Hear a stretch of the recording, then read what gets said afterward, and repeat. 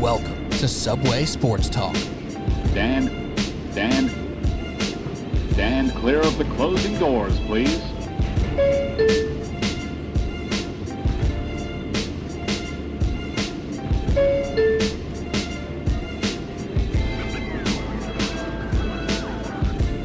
Welcome to Subway Sports Talk. My name is Peter Kennedy, and I'm your host. Thank you so much as always for tuning in to SST on Apple Podcasts app, Spotify, and on YouTube. Joining me today, some very good friends. Usually here talking football, but today we have some bigger fish to fry because the NBA season is here. It officially commenced on Tuesday evening. The Knicks kick off on Wednesday. So it's time to do a big ol' NBA preview, talk about every team, not every team, most of the teams in both conferences, and especially our Knicks and Nets here in New York. Joining me today, the one and only Pat Boyle. How are you, my friend? Petey, what's up, brother? Always a nice little change of pace to get away from the miserable picks we've been having in football. So why not change it up with some hoops here? I can't believe the season's back already. I mean, it feels like literally a month or two ago that we had the Warriors reigning supreme once again, and here we are, man. Let's dive right into it. I'm ready. I'm ready to rock and roll. Yeah, I was thinking about this the other day. Actually, I'll save it. Let's introduce the rest of our co-hosts for tonight. Mark Shenlugan, how do you feel not talking picks right now? You feel better about talking some hoops instead? You know, Pete, to be honest with you, I have no idea what picks you're talking about or referring to. Maybe Thursday night I'll remember exactly what you're talking about. But until then, I've chosen to wipe my mind clean of that. But yeah, I'm excited to take my, NFL picks and bring that mediocrity and subparness over to the NBA. So should be a lot of fun tonight. You're definitely not talking about these picks right here, are you? It's definitely not these picks. My favorite color is red. That explains a lot. If you're looking on YouTube, if you're not sure what I'm talking about. Pulled it up on YouTube. Unfortunately, the picks did not go well for the boys again this week. We're now combined 31 and 59 on the year. Why did you have to bring it up? I'm going to throw up right now. This is a basketball episode. We need to get back to basketball. I already did. But I quickly need to just bring this up here as Cody can just laugh from the corner. What's that? We'll get to you. I'm glad I'm not putting my picks out weekly. It'll probably be a lot of red from last week too. It's hard. It's hard, man. People do not realize the strenuous efforts that go into making these picks, and then you just fall flat on your face. It stinks. We left the pod because Pat and I had a few opposing picks, which he actually hit both of them, Falcons and Giants, where I bet Niners and Ravens. And we're like, one of us is going to have a winning week based off this. Yet me and Pat both went 2-3, and Mark Shenlugan went 0-5. I don't know if you guys picked that one up. I don't want to even harp on it. It just is what it is. Mark, I'm sorry. There's no need to cough. You can put it on whatever social media platform you want. You can feature it on Instagram, Twitter. Hell, Pat, you can give a nice shout out on FAN this weekend. I don't care at this point. 9-21 speaks for itself. So the good thing is there's more than half the year left. So if Pat just turns into a WFAN update, I'm Pat Boyle here on WFAN. The Yankees clinched their ticket to the ALCS, and Mark Shenlugan went 0-5. Let's go to the audio on that. I can't see how this pick's going to lose.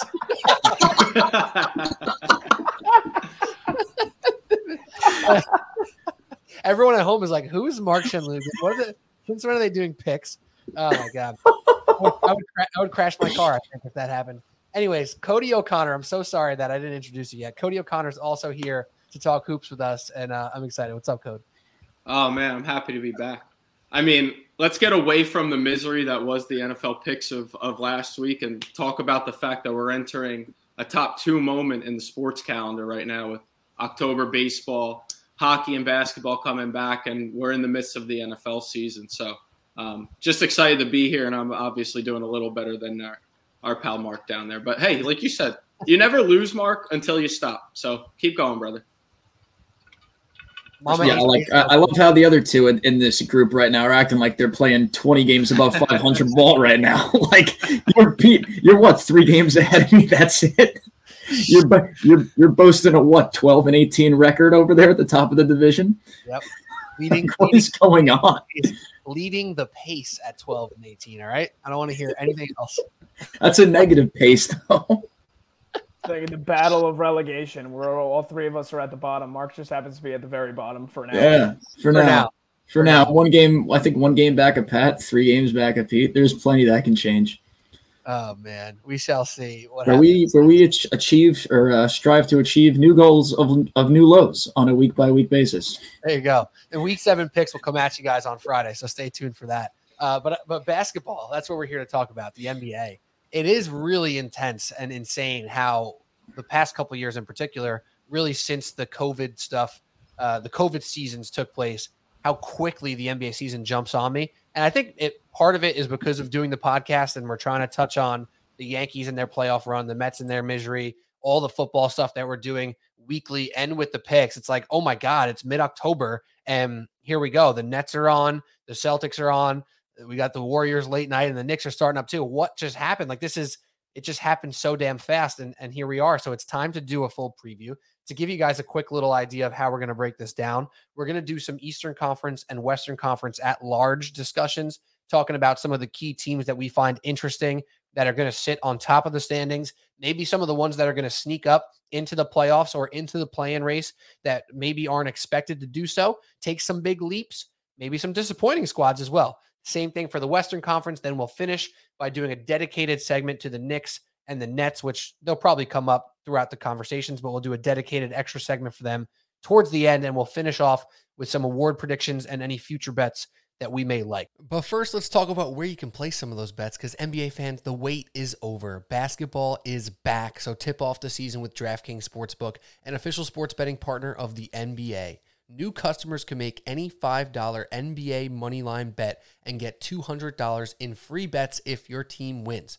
Check this out. In addition to the usual bets, not just new customers, but everyone can boost their winnings up to 100% with DraftKings stepped-up same-game parlays. Go to DraftKings Sportsbook app, opt in, and play stepped-up same-game parlay today. With bigger payouts than ever, DraftKings Sportsbook is where I always go to bet on the NBA, and I'm looking at that Wednesday night slate. I'm telling you, I'm looking at a same-game parlay in the Detroit Pistons Orlando Magic game. You might be thinking, yeah, I'm going to do something on the Knicks game. I might, but also they're playing the Grizzlies, and they might lose. I don't want to get that on my spirit on night 1, so I'm looking at Magic at Pistons, and I'm going Cade Cunningham. You're going to hear me talk about him in just a minute. Over 19.5 points, plus the Detroit Pistons money line. And then on the Magic side, you get Franz Wagner and Paolo Banchero, both at 11.5 points. You take the over. That's plus 425. Then you step that up with DraftKings stepped-up same-game parlays, and you are cooking, my friend. Download the DraftKings Sportsbook app now. Use promo code TBPN. Make any $5 bet this week and get $200 in free bets if your team wins. Only at DraftKings Sportsbook with promo code TBPN. Minimum age and eligibility restrictions apply. See show notes for details. So, Pat Boyle, Mark Shenlugan, Cody O'Connor, myself, Pete Kennedy, talking NBA hoops. And we're going to start with the Eastern Conference. So, I think a good way to go about this here, as the Celtics and the Sixers took off their game 1 on Tuesday, I want to start off with some of the teams that have playoff expectations. So, Cody, for you have a team that you're interested in the Eastern Conference that made some moves and made some noise last year and now made bigger moves this offseason in the Cleveland Cavaliers. So why does this team interest you? And obviously that part's probably a little bit obvious, but where do you kind of see them going with the Mitchell ad and all the stuff that they have in their arsenal now? Yeah, I mean, you said it. Like, the Mitchell ad's obviously the piece that we're talking about. It's the reason that when we talk pre-show, you're asking, who do I like? Who am I going to keep interest in? It's the Cavs, because they could go a couple different ways. They're still a young team, right? Darius Garland and Evan Mobley, they're still kids in this league. But they bring over Donovan Mitchell, who's proven. Like, he's young, but he's proven in the playoffs. He's a guy that you can rely on late. So they're a team that I see somewhere between like the 4 and 6. But, I was talking to my buddies the other day, and we're kind of breaking down the NBA. And when you start to get through each conference, you realize how quickly these teams come up. Like, the gap between being in the playoffs and the play-in, it's thin. That margin is real thin. Like, I think when we get through it, you'll see some of these teams who you probably pencil in the playoffs, they'll end up being a play-in, and they might even be on the road in the play-in. So, but the Cavs, they were really interesting last year. Were on a great run up until the point where Jared Allen went down. So, like, you bring back a healthy Jared Allen, you've kind of got those twin towers down there. You take a little pressure off Darius Garland with Donovan Mitchell now.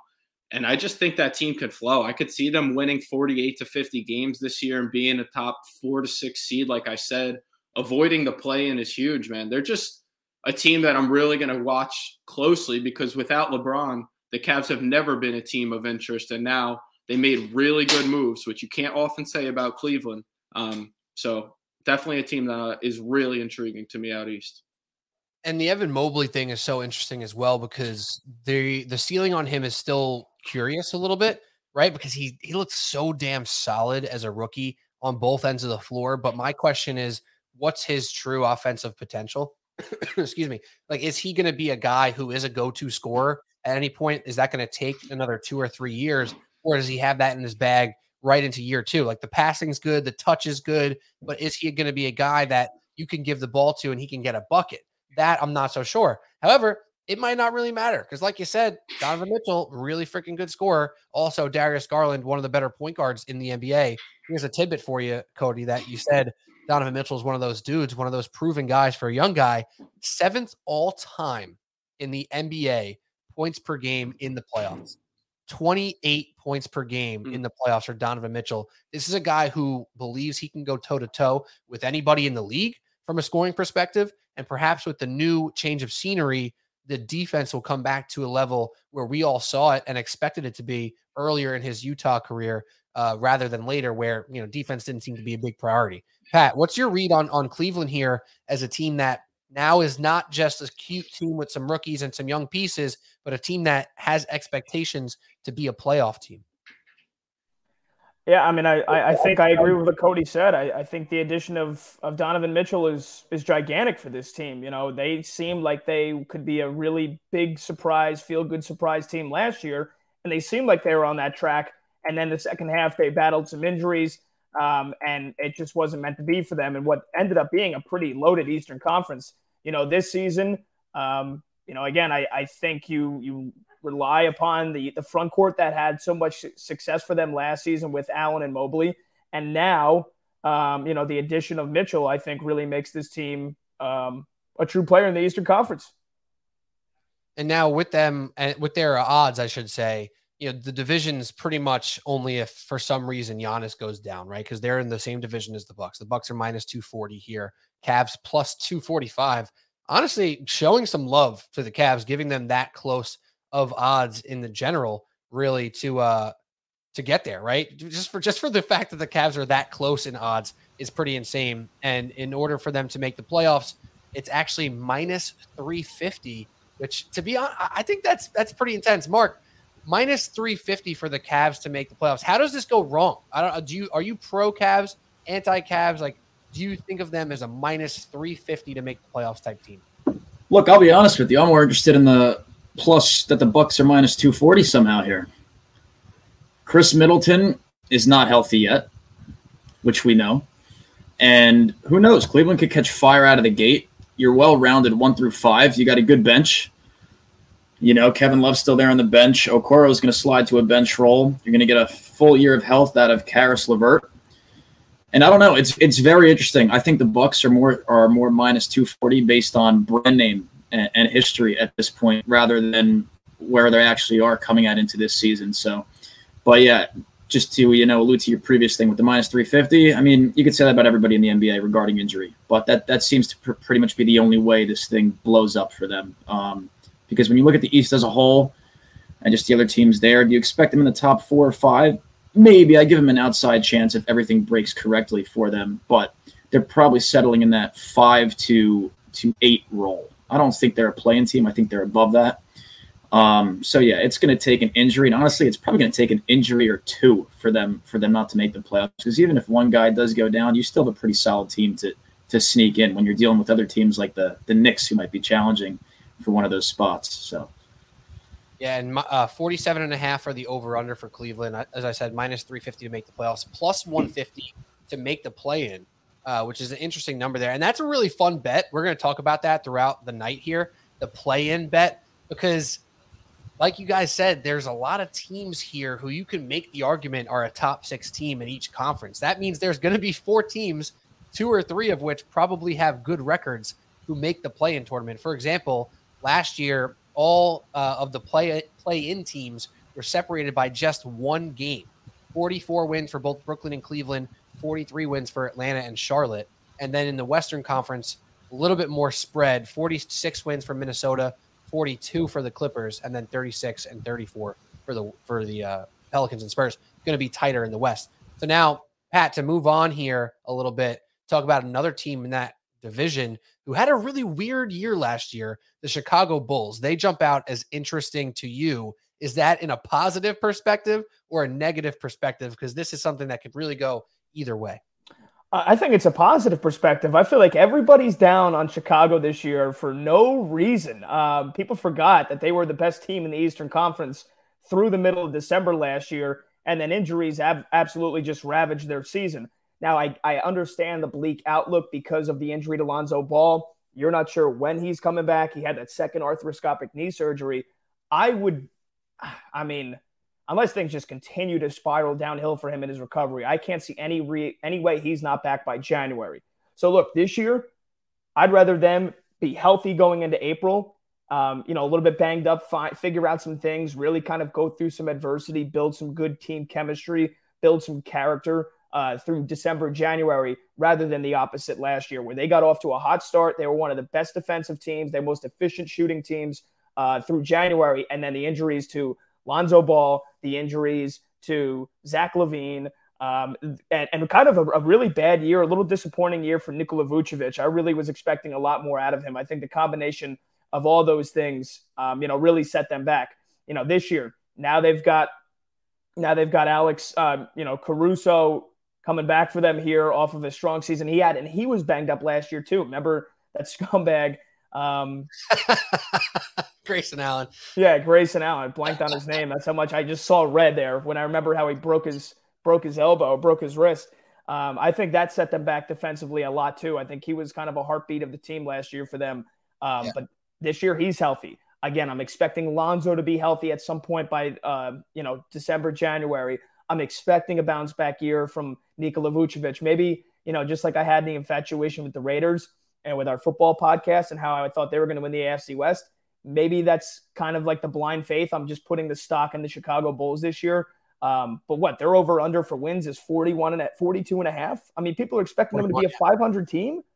They were like 15 games above 500 in December last year. So I expect that defense to be back and better. I like some of the additions they made in the offseason, bringing in Goran Dragic, who, again, is obviously far from the player he was years ago, but is still a good veteran to have for a team that needs to bounce back this year, that got off to a great start and then fizzled out. Two young guys that I'm looking for this year. Ayo Dosunmu, I think he could be a dark horse, most improved player of the year award candidate for me. I think he's fantastic. He jumps off the screen. If he can, really start to get his numbers up from deep, he could be an electric scorer because his ability to get to the bucket, he just blows past defenders at times. He's got great speed, great power. And then again, while Ball is out, it's going to be up to, Ayo. It's going to be up to Dragic to handle the load for the point guard. It's going to be up to Caruso at times leading the second unit. I imagine he's be coming off the bench. And also another young guy in Kobe White, who I want to see take a step up for the Chicago Bulls.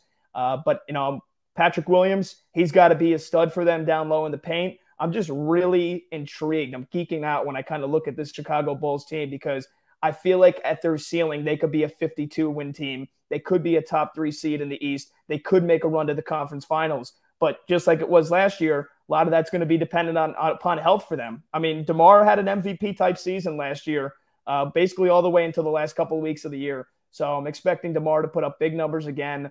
And if this team, that's a big if this team stays healthy, they're going to be a dark horse in the Eastern Conference. I love Chicago this year. Last year, the unsung heroes of the team were Caruso and Ball. When those two guys were healthy, they're the glue. They're the people who make DeRozan's points and LaVine's points worth something because they didn't stop scoring when those guys went down. Those guys were still getting buckets. They just weren't as good of a team, right? And that's why Patrick Williams is of the utmost importance. Same with Dragic's health and Dosunmu. I love the call out on him. I thought he was really, really good last year. But Caruso being back is huge. The Ball thing is really, really tough. I think more so, though, Pat, where I disagree with you, is I don't think they got particularly worse. I think enough teams around them got better, and that's why they're going to settle down into the low 40s. I think 41.5 is pretty properly placed, and it's really on a bet if they're going to be over 500 or not. My guess is that they're going to be slightly under 500, and it's a really tough thing to say, but to me, it's more pro Raptors, pro Cavs, pro Hawks than it is anti-Bulls. I think some of those teams did just enough to get better than the Bulls, rather than the Bulls almost more steadying where they are, and that stagnation is going to lead to some less wins. And plus, there's some teams we're going to talk about on the lower end of this Eastern Conference who I think are just more competitive than they were last year, and that's going to make it more difficult. One thing that we haven't mentioned yet, and we probably should have, this goes for a lot of teams, anybody who's a play-in possibility team all the way down to the bottom. If things go bad and go really bad quick, the Wembanyama sweepstakes become more and more real, and we might see a lot of different teams just go haywire and say, fuck them. Wembanyama's down there somewhere. Let's tank this thing down and get some good odds on the lottery, because if we get him, our franchise might just change. And if we get number 2, Scoot Henderson's damn good as well. That's something that we're going to have to keep an eye out during the year. And those over-unders that look like a lock, like say you take like a Magic over-under, and then Paolo, rolls an ankle after the All-Star break, and they say, let's shut him down. That's going to say you might have 24 wins, and then all of a sudden the Magic are tanking to get down to the best odds again. All that stuff's going to come into play because Wembanyama. Nobody has thoughts about Wembanyama. Come on. No, I mean, I feel like he's the next biggest thing. I feel like he is one of the most hyped prospects in the last decade. I mean, the tape doesn't lie, right? He's 7'3", stretch 5 that can shoot from 30 feet out. His length is unbelievable. He's a fantastic defender. I mean, he was making Rudy Gobert look like, anything but Rudy Gobert in some of those summer hype videos, some of those summer practices we were seeing. I know it's practice. I know Rudy Gobert was probably going 100%, but I mean, look, I don't have to sit here and tell you why Wembanyama is going to be special. Yeah. I just one of the press conferences I loved from Popovich a couple weeks ago. Literally one of the first thing he said is, "This team's not going to win a championship this year. I'll tell you that much." Just kind of setting the precedent a little bit. They might win 22 games if they're lucky. Yeah. So that's going to be interesting as well. And then just to close a pin on the Bulls, we don't need to spend too much more time on them. Lonzo, man, a guy who I've just loved, can't have a full season, man. It really started to come together for him last year, and I'm so disappointed he's hurt again. You for your bet and your sake on this take, Pat, you're going to need him to get back and healthy. He is just such a great glue guy, fourth starter who does so many things for a team. I hope he gets back soon. Let's move on to a team that was perhaps one of the best teams in the Eastern Conference, even though they never quite feel like it. The Miami Heat, Mark, they're a team to me that could be very ugly to watch night to night. However, they put it together and win damn games. They almost even made it to the finals on a last-second shot Jimmy Butler took to try to get the Celtics out of the playoffs. So, Shen, why did you pick the Heat here as a team you're interested in, other than the fact that I made you pick one?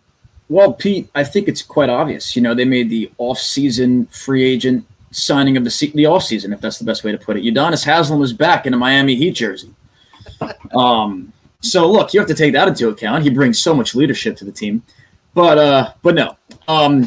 Look, they were so close last year, and it just seems like with all the dysfunction that there is potential to be in the Eastern Conference, starting namely with the Brooklyn Nets, which we'll get into much later, it seems like the Miami Heat are just the most stable team in the NBA year in and year out. And I think it's really just because of Erik Spoelstra and Pat Riley. They don't deal with the bullshit. They've got great leadership on the team and themselves with the players. Jimmy Butler there as well. You sign Hero. He's got his money now with the extension. He was one of the best players off the bench last year. Victor Oladipo's back on a 1-year deal. Kyle Lowry supposedly dropped some body fat percentage to get himself in better shape and avoid those soft tissue injuries. Look, you look at everything, you add it all up. They should be a little bit better than last year, I'm thinking. And like you said, they were a shot away from beating Boston and going back to the finals. This is a team that was there just a couple years ago. So look, with all the dysfunction that, like I alluded to earlier, that could take place, they are the ship that sails steadily in the night, and that could end up being there in the end when it's all said and done. So you can't count them out. Never. You never can. And you know, one guy that you really just kind of mentioned in passing there that I love in this league, it's Bam Adebayo. I'm waiting for the offensive explosion. And on a different podcast, the Oakland Warriors podcast, I was a guest with Patrick Upino recently talking about the Eastern Conference, and I brought up Bam Adebayo, and I consider him offensively like a very light version of Nikola Jokic. And I say very light on purpose. If you guys listen to this podcast, you know how I feel about Nikola Jokic. That is that man. That is him, right? But Bam Adebayo has a lot of those same skill sets and is more athletic, not as good of a shooter from distance, but has good touch, can pass the crap out of the ball. Obviously not quite at Jokic level, but I'm waiting for Bam to assert himself as a scorer. And everyone knows of Jokic after these past 3 or 4 years where he became a 22 to 25, now 26 point per game guy. He was not that dude early in his career. His first 3 seasons, he was mid-teens points per game. And we're saying, yo, Jokic, you look like you can be that guy. When are you going to put your foot down and just get buckets?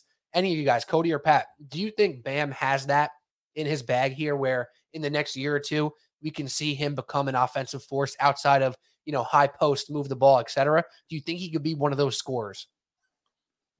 I think he has it in his bag. Sorry, I'm going to take this, Pat, but I'm just like you, Pete. Like, when's he going to show it? Like, and I'll tell you, I think now is the time, because if he doesn't, I think I disagree with you a little, Shen. Like, I love the point that Miami's a steadying force. They absolutely are. I never like to bet against them because they are just like a team that's always around. They're really well run. I always value like a good organizational team, but it's kind of about the other teams like Pete alluded to earlier. Like, I see Miami as a prime team to kind of fall off a little bit closer to the play, and then I think as a top seed. Tyler Hero's like their outside of Udonis Haslem. He's their big sign. Like, you've got a lot riding on the shoulders of Tyler Hero right now, and I don't know if he's able to do that. Jimmy Butler's got so many miles on him now, it seems like. Kyle Lowry's like 107 years old. I don't care what his body fat percentage is. He can't stay healthy because he plays like a madman, which has given him all these years. It's made him valuable, but I don't know that it's lasting. Again, I don't love to bet against Miami. I love the Heat culture. I really do believe in all that.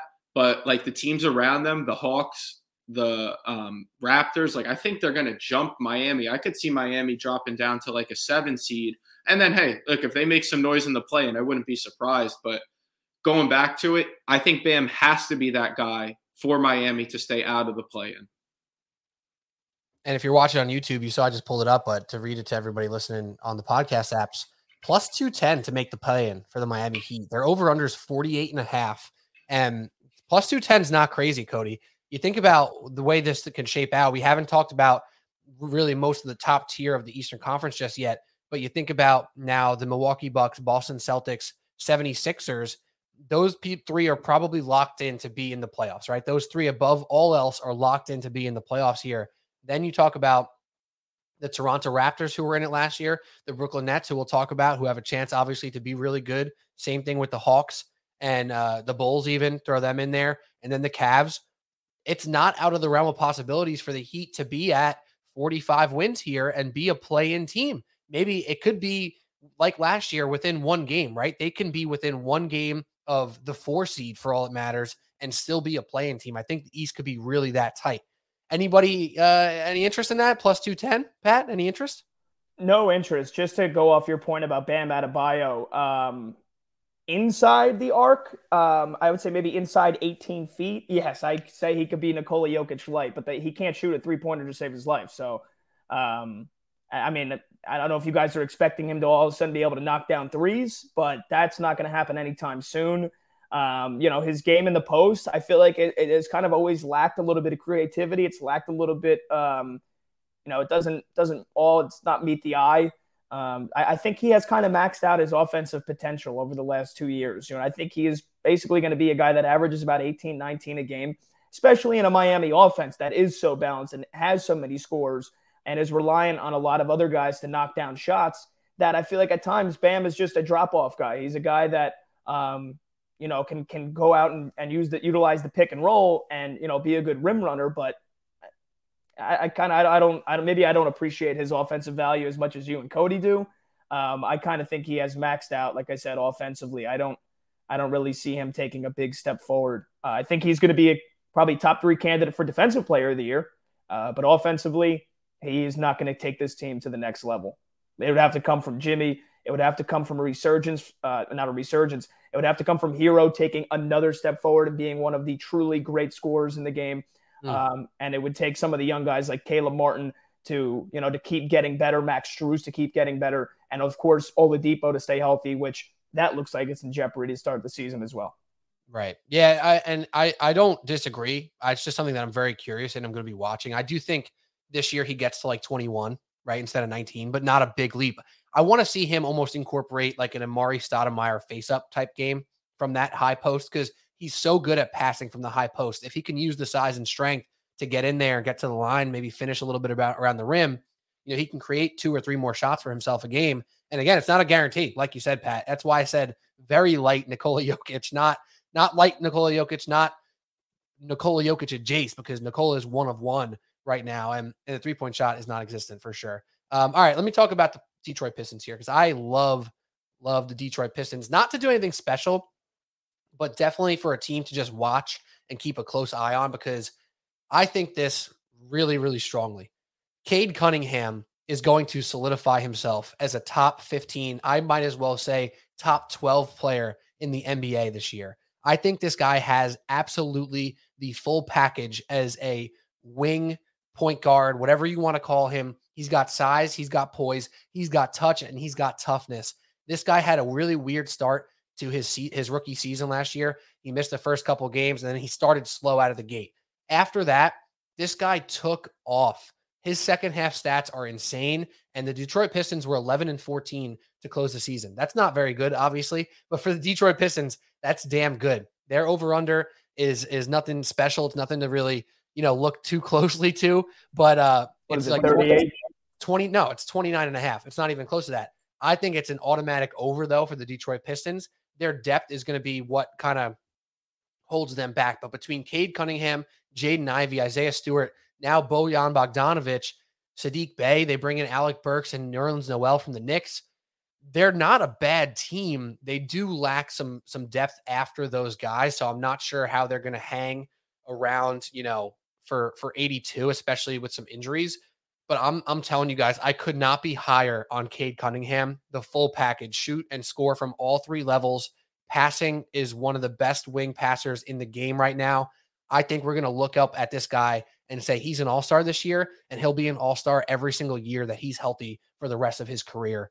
Is my hype on Cade Cunningham a little bit too intense? Do I need somebody to pour some cold water on me here, or do you guys see what I'm seeing in Cade Cunningham? No, I mean, I see what you see, Pete. I definitely think he could be a top 12, top 15 player. Whether it be this year or within the coming years, we'll see. But I definitely think it's going to happen at some point. Look, the Pistons are an intriguing team. They've been at the bottom for a couple of years now. Actually, it's probably been more than a couple of years since Andre Drummond was leading them to an 8 seed and getting swept by LeBron in round 1 when the East was just so tough for the road that he had to go through. But that's a whole nother point for another day. But yeah, I completely agree with you from your perspective. So I think go ahead, Cody. Go ahead. At 12-15, it's early to say that, because not that Cade doesn't have the skill set. It's just, who are you bumping out of that 12-15? The league is crazy talented. So, he could get there. He could even be an all-star this year. But when you start to, really break down what 12-15 looks like, you're talking about guys like Jason Tatum and Damian Lillard in that realm. That's tough to break through. And, Pete, you better be careful what you wish for with these Pistons, because if they are the team that you think they are, your Knicks better watch their back, because I told you that Eastern Conference, it comes up quick. So that play-in, all of a sudden, if the Pistons are that good, which I don't think you're saying that they're going to compete for the play-in necessarily, but they're sneaky enough where the Knicks have to watch their back, because I think that's the type of team you have to be careful for when you probably can knock out, the Pacers and the Magic and those teams like that. They're in the Wembanyama I can't pronounce his name, sweepstakes. Yeah, Cade Cunningham last year, 17 points, 5 rebounds, 5 assists. I can just see that very easily getting to 21-6-6, 21-7-5 this year. And again, that it's going to come down to the playmaking. I could easily see him at 8 assists per game. It's going to depend on how much point guarding Jaden Ivey does along with that offense there, and if Killian Hayes can ever figure anything out. But if they're frisky and they get to 35, 36 wins, they may not be a play-in team. They're plus 600 to make the play-in tournament here. And you're right, because I always make this joke, Cody, that there's 20 top 5 players in the NBA if you ask Twitter, right? Like everybody's a top 5 player. Every time somebody scores 35 points twice in a row, they're a top 5 player. That's not how it works. And that's why I started off with top 15. But if you think about, Jason Tatum probably being in that 7 to 8 range this year, right? That's probably pretty fair to say. I could easily see a world where we consider Cade 15th, because you think obviously Giannis, Durant, LeBron, if you want to still put him in there, and Embiid, Jokic, Doncic is a top like 6-7 range, and Steph Curry, that's like 7, then Tatum 8 range. Embiid. Yeah, I think I just said Embiid too. After that, there is a drop off now, right? And if you think about some of the other folks who are in that range, like Devin Booker averaged 27 points a game last year. I think the impact of Cade with the assists that he can bring and the offensive commanding that he can have for any team, and obviously the team that he's on, I would make the argument that he is just as impactful, if not better, than a Devin Booker. And we're going to see what happens with the Suns. We'll talk about them when we get to the Western Conference. But, Devin Booker has only really been a successful winning basketball player when Chris Paul's been on the team, right? So to say that he's like a lock for top 15, I'm just using him as an example. I would argue that someone like Cade Cunningham could be looked at as an equal if he can get to 23 points a game with the 7 or 8 assists and being the focal point of an offense on a bad team. Why not? So you're right. It's going to be tough for him to actually crack it and be considered a top 15 player. I do just believe that after an all-star appearance and locking him in for an all-star every year after this, we can have that conversation with some real gusto. I think he's going to have to just straight up be able to shoot the ball better. I think he's going to have to become a better shooter. He's going to have to become a better scorer. And I'm going to go ahead and not say just on his own, but I'm going to say somebody that I think you can attach to his hip as to whether or not both of them will be successful is going to be Jaden Ivey. I think if he is the electric point guard playmaker they hope that he is when they drafted him, he could be able to set up Cade Cunningham for wide open shot after wide open shot after wide open mid-range, after pick and roll. Apparently they've been doing a ton of drills together all summer long. Dwayne Casey's pumping them up big time. I know Dwayne Casey's obviously, got more pressure on him now that they've gone through how many straight drafts inside the top 5 or top 6. So I think if Jaden Ivey is the point guard that a lot of Pistons fans hope he can be, that will directly can take Cade Cunningham to the next level. But I think just on his own, he's got to be a better shooter because his numbers, were too low, way too inconsistent last year at times.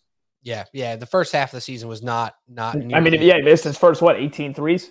Yeah, he was like historically bad to start as a rookie there. So yeah, we'll see what happens with the Pistons and with Cade Cunningham. I'm super excited to watch him hopefully take it to the next level. Let's do a quick little recap here of the Eastern Conference and talk about who we think is the number 1 team here. Let's just go around the horn here quickly. Mark Shanlugan, let's start with you. Who's the number 1 seed in the Eastern Conference in your eyes? Brooklyn. Whoa. Hold on. I'm sorry for laughing. I'm only laughing because I happened to notice Cody's Giants shirt when you said that. How can you be such a homer for the Brooklyn Nets and such a hater for the team that you say you're a fan of in the New York Giants? Well, Pete, I told Cody this before we almost started the show today. I almost got on with my Eli Manning New York Giants jersey because that's what a real quarterback looks like. Not the current fraud leading the team who will be taking grad classes at Duke within 3 to 4 years. But that's another point for another podcast for another day. What did he do to you? Did he sleep with somebody in your family? I don't get the vitriol for Daniel Jones. He's horrible. But again, let's not get off topic here. You asked me a question, 1-word answer. I'm pretty confident it. The answer is Brooklyn. Could they also finish last in the East with the team blown up by Christmas? The answer to that question could be Brooklyn as well. But we'll see. I mean, so you think the ship though will be as steady as can be with a trio of Kevin Durant, Kyrie Irving, and Ben Simmons? You think that trio is coming out of the East? I did not say that ship is as steady as it can be. As a matter of fact, 50 people may walk the plank between now and May when the playoffs start. No, that can't happen, man. That can't happen again. That listen, was the summer. It very well could. Like I doing that segment, I don't want to get too far ahead of ourselves. But yes, you're asking me who's the number one seed in the East. You didn't ask me who comes out of the East. You asked me who's the number one seed in the East. But granted, from my perspective, it's the same answer regardless.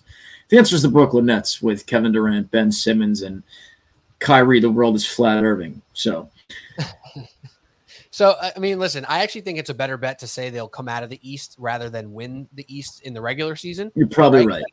I do think there's more consistency out of the Celtics and Bucks and even Sixers. I think they're a great pick for the number one seed as well. I don't know if the Nets will have the endurance to win 58 games, which might be what it takes to win the Eastern Conference. So I don't know about them being the number one seed, which probably led to my reaction. However, we've been talking about this. If they're right, they're going to be freaking good. So it's a fair take. It's just a little bit of an unhinged take as well.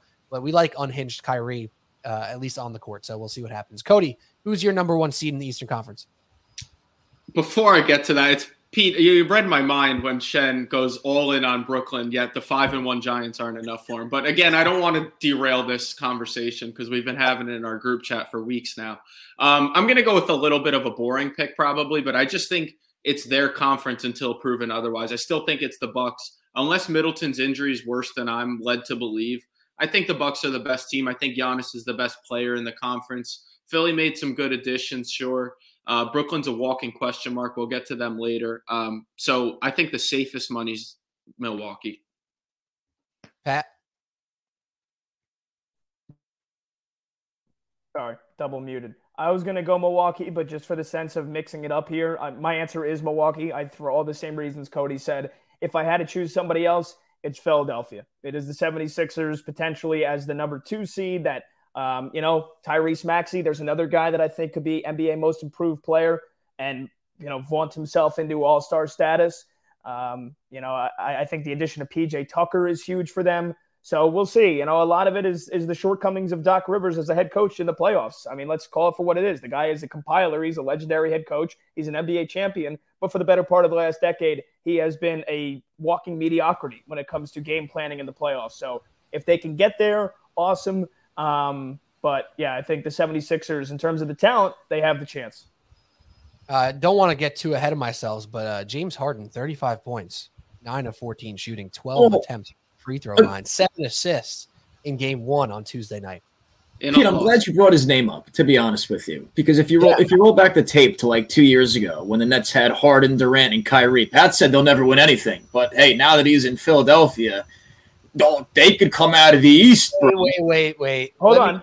Go ahead, Pat. Just I just got one question. Were you wrong? No, you were not wrong. But I want to know why there's such a difference of opinion here now that he's playing one state to the north or whatever it is. Because his teammate's Joel Embiid and it's not Kevin Durant, Kyrie Irving. That's why. He's skinny now. So there you go. No, Cody, you're right, though. My dude's in shape. I think he's actually in shape right now, and he's not trying to play into shape. And I've been a big James Harden defender for a long time. And this past year or two, it's been really, really hard for us James Harden stands out there. But this guy said he lost a lot of weight. He looks good, and he showed up in game 1. I mean, that's a spotlight game. And we know James Harden in a spotlight game has been small, not in size, but in stature for the past couple of years now. This might be something. And Pat mentioned specifically on the playoff hopes of a James Harden team. This is not the question. It's who's the number 1 seed in the Eastern Conference. And if Embiid is gunning for that MVP, I mean, goddamn, if James Harden's playing good and Tyrese Maxey looks good, who's stopping this team consistently? And Philadelphia added Montrezl Harrell, Daniel House, and DeAnthony Melton. I love all 3 of those. And PJ Tucker. Yeah, and PJ, who I mentioned before, but yeah. So Doc Rivers is stopping them, by the way. I agree. I agree with Cody. Yeah, and that's my pick for the number 1 seed in the Eastern Conference, the most wins in the East. I'm picking the Philadelphia 76ers. So that's my choice as well, even though the Bucks always feel like a good choice. The Middleton thing will be very important. I stand very strong that if Middleton was healthy last year, we're talking about a Bucks-Warriors final and not a Celtics-Warriors finals. But that's the Eastern Conference right there, where obviously we didn't touch on the Knicks much. Don't worry, Knicks fans. We're talking New York Knicks in a little while as its own standalone segment. So just stay tuned for that. Let's talk Western Conference now, though. Pete Kennedy, Pat Boyle, Mark Shinlugan, Cody O'Connor, Subway Sports Talk, now talking Western Conference. So now let's start off with a team of interest as well for you, Cody. We'll stay in the same order here. I think this team that you highlighted is incredibly interesting and made some serious noise in a losing effort last year in the playoffs. The New Orleans Pelicans are locked and loaded, and they're ready to make some noise. So, Cody, why did you pin them out as a team of interest to you? I know you have some futures on them as well. Oh, yeah. Yeah, I don't know if you want to wait for that or not, but I absolutely have money invested in the Pelicans. And I after doing some NFL picks, I sent you guys like that list that I made on my prep period. Don't worry, school, I'm doing my work. Don't worry about it. The Pelicans are just, like you said, like they finished the year last year, kind of how like the Suns finished that year in the bubble, where it was like, oh, are they building something right now? And we're just talking about skinny James Harden. Anyone see Zion lately? He looks like he went from an offensive lineman to a tight end, and a tight end that can catch the ball, that is, not a blocking tight end.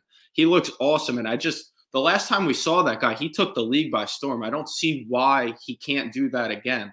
And a guy who I didn't like, who I'm now huge on, in Brandon Ingram, he was amazing last year. I was really like, he's a selfish kind of guy. He's a, as Bill Simmons likes to say, he's like a pad against stats, or what does he call it? A good stats, bad team guy, I believe.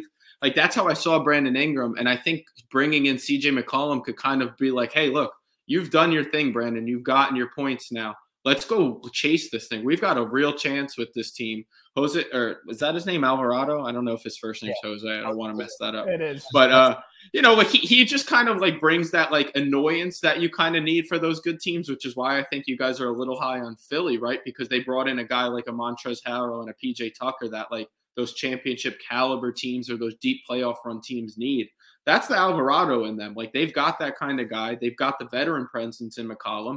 And I think they have two stars and an absolute superstar in Zion. We talked about top 15 in the league. I think Zion healthy is a top 10. He's like an unstoppable force. So I'm really high on them. I hope I'm not wrong, because I backed it with my money. I believe their win total is 44.5. I took that. And then I took them at 50-plus wins as well, which was something in like the plus 270 range. Not on DraftKings. I don't want to mention the other book because I know you got a promo with DraftKings, so I'm not even going to mention who that is. But I just really like this roster. I really like how they finished last season.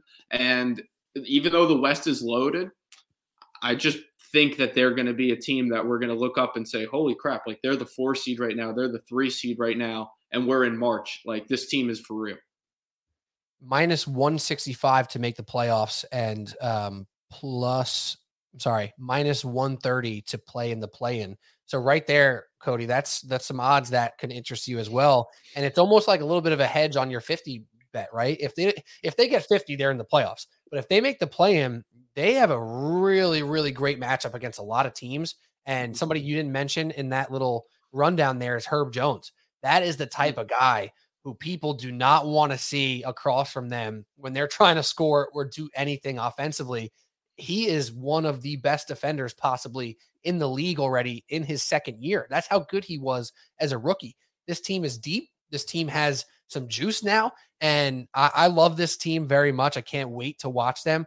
McCollum actually fits better on this team than he did possibly on any of the Portland teams he was ever on, because there's size and defense around him. It's not another scoring guard who they have to rely on. The scorers are the bigs and the wings in Ingram, Williamson, and Valanciunas. CJ can just score and facilitate. That's something that he's been best at and looked great in that role last year with New Orleans. So very excited about this team. And even think about some of their depth. I mean, they got Trey Murphy, who's another good wing off the bench. They got Devonta Graham, who's a little bit of a spark plug, change of pace guy for them off the bench. I don't know how much of a role he'll play for him to even find the minutes. And then lastly, I'll mention Dyson Daniels, another lanky guy who just does everything right on the court. Could be another rookie who we see in a playoff rotation just doing good things on the basketball court. I'm all in with you, Cody, on the Pelicans over 44.5 at minimum. But yeah, that's Pelicans talk. How about that? Any other thoughts on the Pelicans before we move on? I don't want to cut anyone off. Okay. So next on the Western Conference, Pat, we'll go to you. And they're a team that had a nice season last year, but obviously expectations were so much trimmed down because of the injuries to Michael Porter and Jamal Murray. The Denver Nuggets are now primed and healthy for a serious comeback season here with the two-time MVP, with Murray back, with Michael Porter back, who was absolutely off the charts as a scorer before he went down. Pat, the Nuggets to you, where are you looking at them? Are you looking at them as a really high ceiling team, or just another one of those middling Western teams that you're just going to like to watch? Is it somewhere in between there? Well, Pete, I'm going to say this. Mark, do you mind just muting real quick? Thanks. I'm going to say this about Denver. I'm not going to mince any words. I've got them winning the NBA championship this year. I think the Denver Nuggets win the title. As high as I was on the Chicago Bulls, multiply that by 100 with the Denver Nuggets. Nikola Jokic is him. He's going to win the MVP for a third time. I don't care that if people are going to say, oh, his scoring's going to be down because you know who's coming back. Nope. He is going to take his game to another level again this year and put any doubt behind him about not, for Philadelphia and Joel Embiid not getting it last year. It is Jokic. He is him. He's winning the MVP. Oh, yeah. And then you got Jamal Murray, who was a walking bucket in the bubble, coming back after 18 months with an injury. You got MPJ coming back, who I'm expecting to take another big step forward this year as one of the most lethal shooters. And then, some of the additions they made to this team. KCP, Kentavious Caldwell-Pope. It's got to be a solid 3-and-D guy for them. He's got to knock down shots. He's got to defend on the wing. He's got to come up with turnovers. Bruce Brown's got to be the glue guy that the Nets had and lost because they're a walking dysfunction. And I'm expecting Bruce Brown to be a really big glue guy for them this year. I don't really know about Aaron Gordon. It feels like he is a year away from falling off a cliff now for the last 2 years. But even then he kind of stuns you with like a 30-point game every now and then. And then you've got, another walking bucket in Bones Highland, who we saw light it up last year at times. So I love the way this team's orchestrated, man. And I know the big thing is, okay, sure, they're going to win. I think they're going to win 56 games. I think they're the number one seed in the West. And sure, even if they win 50 to 52 games like they have every single year with Mike Malone, okay, that's fine. They go up. They maybe win the first round. They got to the Western Conference Finals 2 years ago. And then they're going to go up against a team that puts Jokic in a blender with the pick and roll at the top of the key or at the top of the perimeter, and they'll just outshoot them. And they're just, they'll run into a team like Phoenix. They'll run into a team like Dallas. No, that's not going to happen this year. The return of Murray and Michael Porter Jr., I know you guys know, I can't stress enough to anybody that's listening how major that is for this team, how lethal they can be, the adversity they've gone through, and what I think they're going to look like now coming out on the other end. And I think they've made the necessary additions defensively. DeAndre Jordan's obviously never going to be, a top center anymore, but that's a nice guy to have on the team. Veterans like that can help out. And, again, the trio of Jokic, Murray, Michael Porter Jr., I think are going to be one of the best threes in the NBA this year. And I am all in on the Nugs, man. To go on one of your points, just to add to it, Aaron Gordon has always been a number 4 typecast as a number 2. And that's what he had to play again last year. He had to be a number 2. But when this guy is running around off screens, cutting to the rim as the 4th option on an offense, his value skyrockets, and that's where he'll hopefully be back at. And then you get him to hit a corner 3 here and there and shoot a little bit in some advantageous positions. When you're leaning on Aaron Gordon to be a 20-point per game scorer, you're surely going to be disappointed. But when you need him to average 13 and occasionally go for 24, you're going to be very happy. And you're talking about Bruce Brown and Aaron Gordon, 2 of the best guys who find open space inside the paint, and Nikola Jokic doing his thing is going to find them wide open frequently. With KCP, Michael Porter Jr., and Jamal Murray on the court, those guys are going to be open all day. They're going to be inside getting wide open dunks and wide open layups constantly. And that little push floater from Bruce Brown, I know the Nets fans are going to miss it. They're not going to be watching many Nuggets games, but me and Pat will, and it's going to be electric. I'm all in on the Nuggets as well. Not to be too all in on 2 teams that we've talked to about, but you guys know where I stand on Nikola Jokic. That is that man. He is him. I'll say it again. So I love Jokic and the Nuggets. they are primed for a big time season. It'll be very disappointing if they end up with 46, 47 wins and are in the play-in. That'll be very disappointing, but the West is very strong. Any thoughts about any of that, Mark? I'm not as high on them as the two of you are. Pat's saying NBA championship. Pete, I don't know where you exactly have them finishing, but I honestly think it could be a little bit of a struggle for them out of the gate. Jamal Murray hasn't played in a very long time. There could be a lot of rust over the first 15 to 20 games. You never know. Michael Porter Jr., this back injury of his, I think, is honestly a major concern. We'll see if he can stay healthy for the full season. Jokic is going to do his thing. Do I think he could win the MVP 3 years in a row? I think the numbers will be there, but I don't think the media and the narrative will be there, considering Jamal Murray is back now, and the media took a lot of heat for giving it to him over Embiid at the end of last season. So do I see them giving it to him 3 years in a row? No. Do I think the numbers will be there and the performance will be there? Yes, absolutely. But when I'm thinking about the Western Conference and the top teams, I'm still thinking about Golden State, and I'm thinking about the Clippers before I think about the Denver Nuggets. So, look, that's what we do the previews for, So, yeah. But to me, Denver. Look, I like the starting lineup. I just think they're a little thin at the bench with their depth all around compared to some other teams. That's all it comes down to for me. Yeah, I'm like higher than Shen. I'm probably closer to Pete. Like, I don't know that they're NBA champion, Pat, but like I'm super high on the Nuggets. They're another team I got some money invested in at like a 50+ win type team. My concern with Porter Jr. is like what Mark said. Like, I've heard stuff about his medical where they're like, we've never seen this before. Like, that stuff is scary, dude. That is legit scary. But Jamal Murray, dude, 18 months you get to come back from an ACL surgery. That is big deal, dude. He is going to be mentally there and feeling confident in his knee. That's a really big thing for guys who come back 9-10 months and it's a little too soon. And in their head, it's part of like how they play. Like, he's gotten more than enough time to recover, more than enough time to practice. He's played in the preseason with them. He's looked good in the preseason from what I've seen so far. And you mentioned a guy like Bruce Brown as a guy who watched so much Nets basketball. When Jokic kicks it to him, whether he's going to make it or not, he's not going to be afraid to take it. KCP is not going to be afraid to take it. That team is primed for right now. Jokic, I think, is 1-2 with Giannis. I don't care how you want to put him, and Embiid's probably 3, but I'm as high on Jokic as you are, I think. That team is ready for a run, and I Pat, you kind of had me ready to run through a brick wall because I got money on them too, and I'm like, let's go. All in, Russell Wilson voice, let's ride. the one team that is going to carry Denver this year. Yes, right. Damn sure wasn't the Rockies. You start saying Nuggets country, I'm out. Nuggets country. That doesn't sound right. That sounds like a pause moment right there.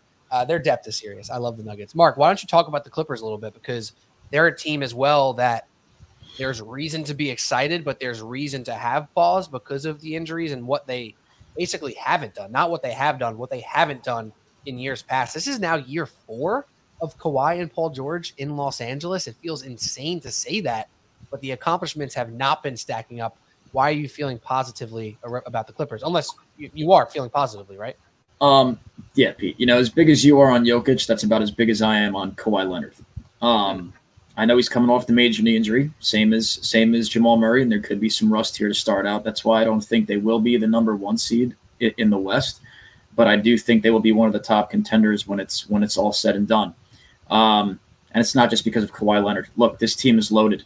You're looking at a guy like Terrence Mann, who may be 10th in this rotation. They've added John Wall, who was definitely good enough to play last year, but the Rockets, sent him home because they wanted to develop talent. You still got Paul George. You've got Reggie Jackson. You've got one of the Morris twins. And then on the bench, you got a scorer that can shoot the lights out with Norm Powell, Luke Kennard. And like I said, you got Covington too coming off the bench for this team. So in terms of depth and in terms of star power and in terms of defense, this team has it all. They're top notch. And I'm just very interested to see where they're going to be at going into this season. So that's where I'm at with you boys. Yeah, with the Clippers, they're the type of team that I almost want to wait until the playoffs to start backing them, because I think they're likely going to be the type of team that doesn't care about getting 54 wins, right? They're going to be fine with their 48 wins as long as they're a top 6 seed. They want to avoid the play-in by all means. That might take 49, 50 wins this year, though. That's why when I'm thinking about them and they're over-under set at 52.5, I don't see why they're 2.5 or 2 games higher than the Nuggets in that regard, because the Nuggets are going to be primed to be healthy and attack the regular season, where Paul George and Kawhi Leonard, what are they going to combine for 120 games?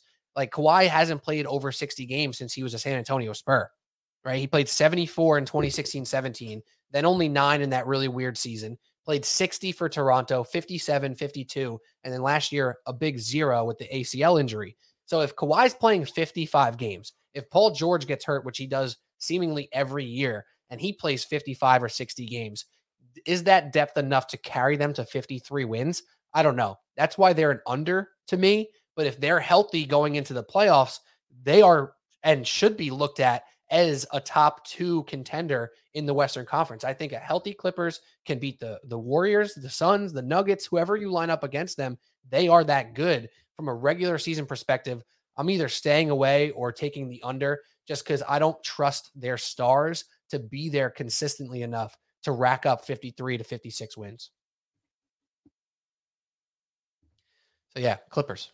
How about that? So that moves us to the final team that I'm going to shout out. Then we'll talk about some of the other teams that we didn't talk about. I want to talk about the Minnesota Timberwolves. The Timberwolves obviously made a trade that was kind of a laughingstock moment for the franchise, trading for Rudy Gobert, giving up 900 picks. We all know how much crap that the Timberwolves received from the media and fans alike after that trade. But if you just look at who they have on their team, man, are they pretty freaking good. I talked about Cade Cunningham as a guy who I can imagine in the top 15 of the NBA after this season. Anthony Edwards has been knocking at that door for a full year already, right? So I think of those 2 guys as 2 of the futures of the NBA. And with Rudy Gobert being a solidifying force, I think regular season, I can easily see them being better than the Los Angeles Clippers because of what they have on their roster. Love Jaden McDaniels as their 5th guy, but their top 4 is Anthony Edwards, Karl-Anthony Towns, Rudy Gobert, and D'Angelo Russell. I mean, if anybody needed Rudy Gobert in their team in the league, it's D'Angelo Russell. That guy doesn't always defend. When he does, he can be okay with the size that he has. His passing's really good. His shooting, we know what he can do as a shot maker. But Gobert is a floor raiser and possibly the best one in the NBA. And that's because I'm not counting ceiling raisers as floor raisers. Obviously, Giannis is just as much a floor raiser as anybody, but I'm counting him as a ceiling raiser. If we're talking about just floors, Rudy Gobert does it at every single turn, every night setting screens, protecting the rim. Karl-Anthony Towns, put him on the list as people who need a Rudy Gobert next to him. Towns is not going to have to worry about protecting the rim. He's going to be guarding the second best big, attacking the glass, racking up rebounds, and being the offensive stud that we know him to be. I think this team in the regular season can be a juggernaut. When it comes to the playoffs, I do not have the faith in them. I don't know if Rudy Gobert is going to be a big part of that rotation when it comes to that time, but regular season, Ant Edwards, Karl-Anthony Towns, Rudy Gobert, that's about as strong as a trio as you have in the NBA on both sides of the ball. Obviously, with Edwards and Towns being offensive guys and Gobert locking up the defense. 49.5, probably properly placed for them. I don't know if I see them getting to 50, 51. I think they are a 48, 49 win team, so I'm probably not going to touch the over-under. But then you start talking about their playoff and play-in odds, and it gets really, really interesting. I think the Timberwolves will be very fun this year. They're not going to come up small. They're going to be a team that I expect in the playoffs. And right now, to make the playoffs, they're sitting at minus 300, which is Vegas telling us something that they think the Timberwolves are going to be good enough to probably make that top 6. And that is something I can get behind. Obviously, I'm not getting behind minus 300. There's no point in that. But, man, this team is very, very solid. I'm excited to see how they put it together. What are your guys' thoughts on the Timberwolves with the Gobert addition and some of the other pieces that they've put together? I guess I'll go. I'm excited about the 2 bigs, Pete, because it seems like they're going to try and do it from the other way that the league's been trending with, 3-ball. I prefer to see the defense and, the ball being worked around and sort of the old school NBA where games would be, 90 to 85 in the big games that matter and not 135 to 126. Why I came up with those numbers, I have no idea. It's 10:45 at night. My head's probably somewhere else right now. But I'm just kidding. Look, it's very intriguing. And, another year for Edwards to develop. You've still got D'Angelo Russell running the show. And it's just a team you really got to like, because I felt like defensively was where they lacked last year. And you add in a multi-time defensive player of the year and a guy who could score the ball too. So he's actually one of the few big men who can shoot free throws, so you can't hack a Shaq him either. So a lot to like about the Timberwolves going into this year. I think the hype is rightly placed. I think when it comes to Minnesota, they were just a stupid team last year. I remember Chuck saying it a ton. The team dumb as rocks. But, that was true. I mean, they melted down in key situations. Chris Finch at times looked like he was a genius. At other times looked like he had never coached a game in his life. I think the X factor for them is obviously Anthony Edwards. I mean, remember, he's 21 years old. I think this guy, you talk about top 15 with Cade Cunningham. I think Anthony Edwards has the potential to be a top 10 player in the NBA within 2 years. And I think this year is imperative for him to take that next big step forward, be a guy that's averaging 26, 27 points per game. I think he has the potential and the talent to be there, and just solidify his shooting from outside. If he can be consistent, we know he can go off for 40 points any given night, but can he consistently get to 25, 26 and shoot 45, close to 50% from the field and have a respectable 3-point shooting percentage? He's one of the most electric players that in all of basketball. So if Minnesota's going to have any success, Anthony Edwards has to take the next big step. Yeah, I'll try to be quick because I'm sure we're going over our time. But as much as I can't stand Rudy Gobert, and I can't stand him, I think he's the worst good player, and I'm air quoting those of you listening, in the league. He's the perfect fit to go alongside Cat, whose obvious defect is defense, right? Like, Cat's a scoring machine, man. Like, he really is. He can put the ball in the bucket. And we know what we talked about with Anthony Edwards. And I love when you brought up Cade Cunningham, you brought up Anthony Edwards alongside him, because those two might be, neck and neck for years to come in the league. So they're intriguing. I think they're a slight under at 49.5. I would actually be surprised if they do win 50 games, because the West is kind of a juggernaut. But as much as they gave up for Rudy, it was too much in my opinion. It did help the team, and they're a team that went for it. And I always respect a team that's at least going to try. So give it a shot. Yeah, full send in Minnesota. You got to appreciate that. I almost naturally said Minnesota with a Minnesota accent. Minnesota. That was an accident. But plus 135 to make the play-in, I think that's a great consolation. If you're going to take their over, you might as well sprinkle the plus 135 on the play-in, because if that over doesn't hit, you can feel really good that the under is not going to be a tanking under where all of a sudden they're winning 39 games and they're not sniffing the play-in. This team's floor is 45 to me. I think they're going to be between 45 and 49, maybe 45 and 50, and maybe just touch that over. But this team's easily going to be in the play-in at minimum. And wow, what an upgrade for this franchise after winning 46 games last year and being a disaster outside of a Jimmy Butler season before that, where they've been in no man's land. They have an identity now. And if it comes to fruition, they could be a top 6 seed in this conference. However, there are some really good teams out there. So let's talk about some of the other top teams in the Western Conference and go around the horn again quickly to talk about our favorite team, our number 1 team. Pat, you already mentioned the Nuggets as your number 1 team in the West.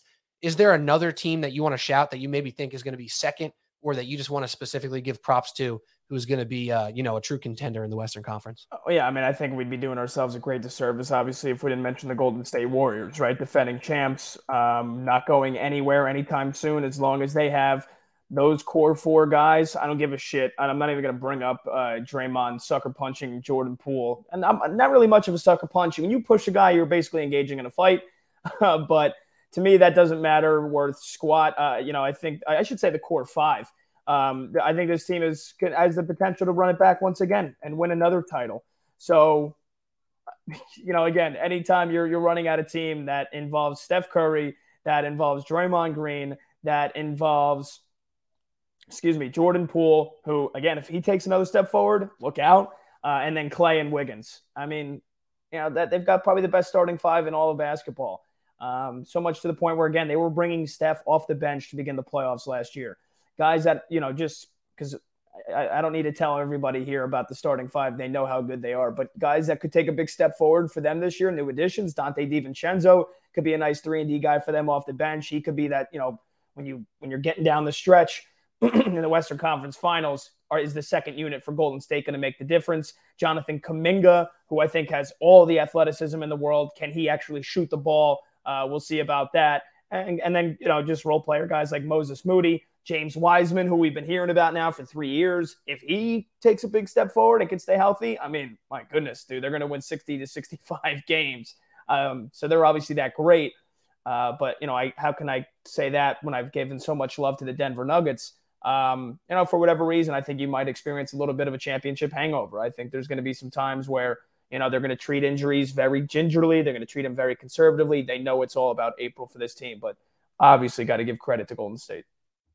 Cody, did Pat steal your thunder perhaps with the Warriors pick there? No, I mean, I'm like Pat. I've got the Nuggets as the 1 seed this year. I was trying to look to find a way to parlay the Nuggets and the Bucks as the 1 seed, but I don't think that came up. If it does, don't tell me. I've put enough money into this already. But quickly, I think the Grizzlies are kind of flying under the radar. That team was really, really good last year, and there's no reason to think they won't be back there. I think Triple J's just got to stay healthy, and that team's got a kind of a sky's the limit type feel. They're still young. I think Phoenix takes a step backwards this year. I don't think I'm alone in thinking that. Jay Crowder leaves for nothing. The big thing is, it's not like, oh, Jay Crowder, now we're done. Now Cam Johnson gets thrust into a starter's role. You lost a little depth there. They've got internal issues with the governor or owner. I don't know which one you're allowed to say these days. So I think Phoenix takes a step back. And I'm a little bit high on the Kings as like a team to just kind of maybe sneak their way into the play-in or at least go over their win total. Yeah, Kings are frisky. And what I have up on YouTube right now, if you're watching along, is the Western Conference Championship winners. So it's not the number 1 seed odds. Mm-hmm. But the Grizzlies, man, regular season juggernaut as well, right? They're a young team with energy who are not going to take injuries as gingerly as the Warriors will, and they're going to be out for blood. I mean, John Morant missed 20 games last year, and they won 18 of them. Like, are you kidding me? This team's full, and they got depth. The Grizzlies are a great bet for a number 1 seed. And I think that pretty much covers the realistic options for the 1 seed. Mark, anyone else that you want to mention here, or is that pretty much cover the 1 seed opportunities for you? No, it's Golden State for me, Pete. And for all the reasons that Pat mentioned, I honestly think he started to second guess himself and talk himself into the Warriors repeating as champs rather than the Nuggets with the all the excellent points he laid out before me. But look, you want to talk – I talked about the Clippers' depth. The only team that matches that depth or has a little bit more than that depth are the Golden State Warriors. Strength in numbers is not a joke. This team is 10 to 11 deep and could possibly even be even more because, you got guys like Kuminga and Moody who probably would start for a lot of NBA teams or be given that chance to start for a lot of NBA teams, and these guys aren't even going to be playing heavy. Kuminga may work his way and play like heavier minutes per se, but they're not going to be playing like 30 minutes a game, guys. Those guys aren't, and it's crazy to say that. And then you're probably bringing Wiseman off the bench as well, which is unbelievable. So, yeah. Look, it's Golden State until somebody knocks them off to me. They were hit with injuries the past couple of years, which prevented them from going as far as they normally do. And now that everybody's back and healthy, look, you saw what happened last year. And I think not just this year, but to me, they got to be the favorites for the next couple of years with the guys that they have. Because even if some guys take a step back, like I said, you got Kuminga, you've got Moody, you got Wiseman waiting in the wings to take a step up and carry any slack that's left from the guys currently in the starting lineup. So, yeah. And Jordan Poole, another lead for Jordan Poole is possibly in the works here. Quickly, we haven't mentioned the Lakers. Thank God. I'm just sick of talking about them. We know the story. If Anthony Davis is healthy, they can be a very good team. If Anthony Davis isn't healthy, they can be a very bad team. That is the story. That is it. Russell Westbrook is Russell Westbrook. We know, we get it. We don't want to talk about it anymore. Whatever. The Dallas Mavericks, we didn't mention Luka Doncic is that guy. He is him. He's a top 5 player in the NBA and not a top 15 player in the NBA. He's a top 5 player, legitimate top 5 player, Luka Doncic. He'll carry his team almost no matter what to a playoff. So I expect nothing less, but he's not a number 1 seed. Or I should say the Mavericks aren't a 1 seed. Also, the Blazers meddling, whatever. Cody, do you want to give us 30 seconds on your Oklahoma City Thunder? Is it boom? Is it bust for Wembanyama? Yeah, it's once Chet went down, it's strictly let's try and tank the season. Like SGA will probably be out with an undisclosed injury by February. Anyone else who's playing well, Giddey might, also have an illness, like a non-COVID illness that'll take him out for 3 months. And hopefully they win under 20 games. Like I was excited to watch them truly with Chet this year because I really do like Giddey. I love SGA. He's got to be like having the toughest time of any like star in the league. Like he's got like 3-4 years wasted. But, a guy can dream. You think about that lineup if they did get Victor, standing next to Chet with Giddey, Shea, and the Dorcher chamber. Yes. Put him right at the top. Love it. I love how Cody's like, just tank the season. Coach, just give SGA, an undisclosed injury, give Giddey an illness that lasts 3 months. Try to win 19 games. I mean, I'm more concerned with who's going to be, you're going to have a lot of teams fearful of that stacked towers, those towers of Wembanyama and Holmgren. I mean, who's going to want to bang with them down low? And Poker. What are they, 200 pounds combined? I was going to say, is that a joke? Yeah. 300 with Poker, dude. That's great. Thunder would be so exciting if they were trying to win, which they might. There's a chance they might. I don't know. You can't really count it out until SGA gets the undisclosed injury because if he's playing, they're competitive. It's just what it is. He's that good. I love SGA as well. All right, Western Conference. That's pretty much it. We'll take a quick break and we'll talk about the Knicks and the Nets. So let's do that. Stand clear of the closing doors, please. Subway Sports Talk, Pete Kennedy, Cody O'Connor, Pat Boyle. We did the whole Eastern Conference, the whole Western Conference, but we have to spend some specific time on the New York Knicks and the New York Knicks and the Brooklyn Nets. We're going to talk about them specifically. Obviously, they were brought up in passing in the Eastern Conference preview. If you're listening on the podcast app, you heard that. If you're on YouTube, you didn't see it, go check it out. If you're on YouTube here, watch this too. All right, New York Knicks. Let's start off there because they are in a very weird spot here with the Eastern Conference being as good as it is, and both of these conferences really being as good as they both are. This season in the NBA will be a testament of the talent across the league. Many people believe the New York Knicks got better. I think I might be one of them. I am one of them. We'll talk about it. However, 38.5 on the over-under for the New York Knicks and a very, very hard course to find themselves in the playoffs, let alone the play-in. So, Pat Boyle, why don't you just kick it off for us with the New York Knicks here? What is your general outlook on this season heading in, based off the offseason, based off the expectation that you have now starting their first game Wednesday night with some new pieces, with some excitement, but with a still uphill battle to get to where they want to be? I think they got themselves a point guard. I think that was the biggest thing in the offseason. They basically operated most of the season last year, especially when D Rose was hurt, without a point guard, to the point where it was kind of half Julius Randle running the offense, which ended up being a disaster, and half RJ running the offense, which he could be the primary ball handler. He could be the guy that is the focal point, but he can't be the point guard. He can't be the point guard every possession. So they were missing that in the most critical way, and I think that was the biggest reason for their failures last year. They have that now in Jalen Brunson. And I'm hearing a lot of people saying, oh, well, Brunson's never going to be the guy because he doesn't have Luka next to him. He can't create space for himself. He can't shoot the three. He doesn't have to. He has to take care of the basketball. He's got to limit the turnovers, and he has to play within Tibbs' system, which I know isn't sexy at times, but Tibbs says it over and over. Find the open guy. Just find the open guy, right? We don't need to have pick and rolls all over the place. We don't need to have guys creating one-on-ones for themselves. We saw Randall do it enough last year. We've seen plenty of it. If they can just swing the basketball, pass it well, pass it with intent, and Brunson is the guy that is keeping that together. That is the guy that is gelling with the offense. He's the one leading the charge. This offense is not going to be sexy, but it's going to be efficient. They've got enough talent. They've got enough shooters. And if Brunson is the one running the offense, and he does it anywhere near the level he was doing it with Dallas, Luka or not, this offense is going to be fine. This offense is going to be good. Is Evan Fournier just a total bust? Hopefully not. He still has some moments where, he lights up the Boston Celtics every time he plays them. I'm expecting a huge step forward for Quentin Grimes.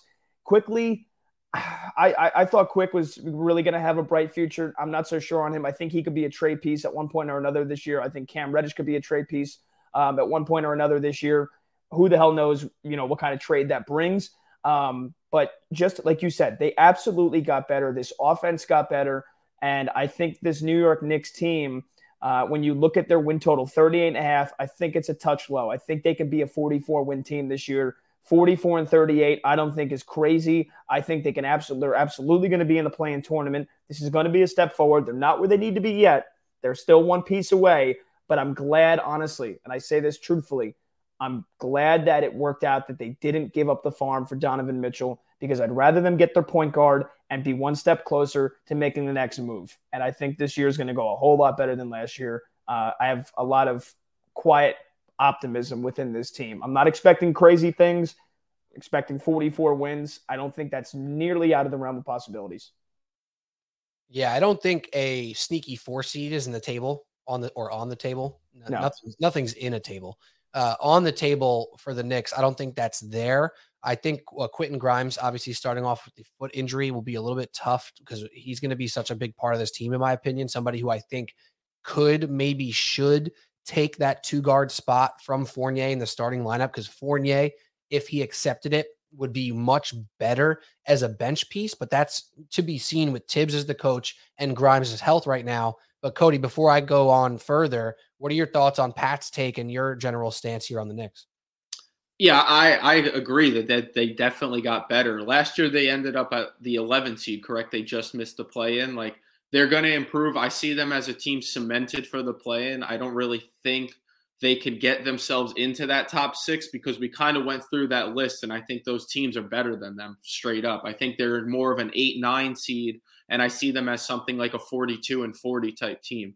I have to pose the question, is this going to be the very first time that the top 3 scorers of a team are all lefty? Because I've never seen that before. I can't recall ever seeing something like that. But in all seriousness, you bring over Jalen Brunson. I think that takes a lot of the pressure, like Pat said, off of Randall to not have to do everything, or at least not have to feel like he has to do everything. You're not going to see, in my opinion, the 2 years ago Randall that was an all-NBA guy. But I think you're going to see a much better Julius Randle this year, where he doesn't feel like everything's on him, because I don't think he is him, as we've talked about with like a Luka or a Jokic. So I think they're a better team. My money has them in the play-in. I shopped it around, sorry, DraftKings, but I got it at plus 125 elsewhere.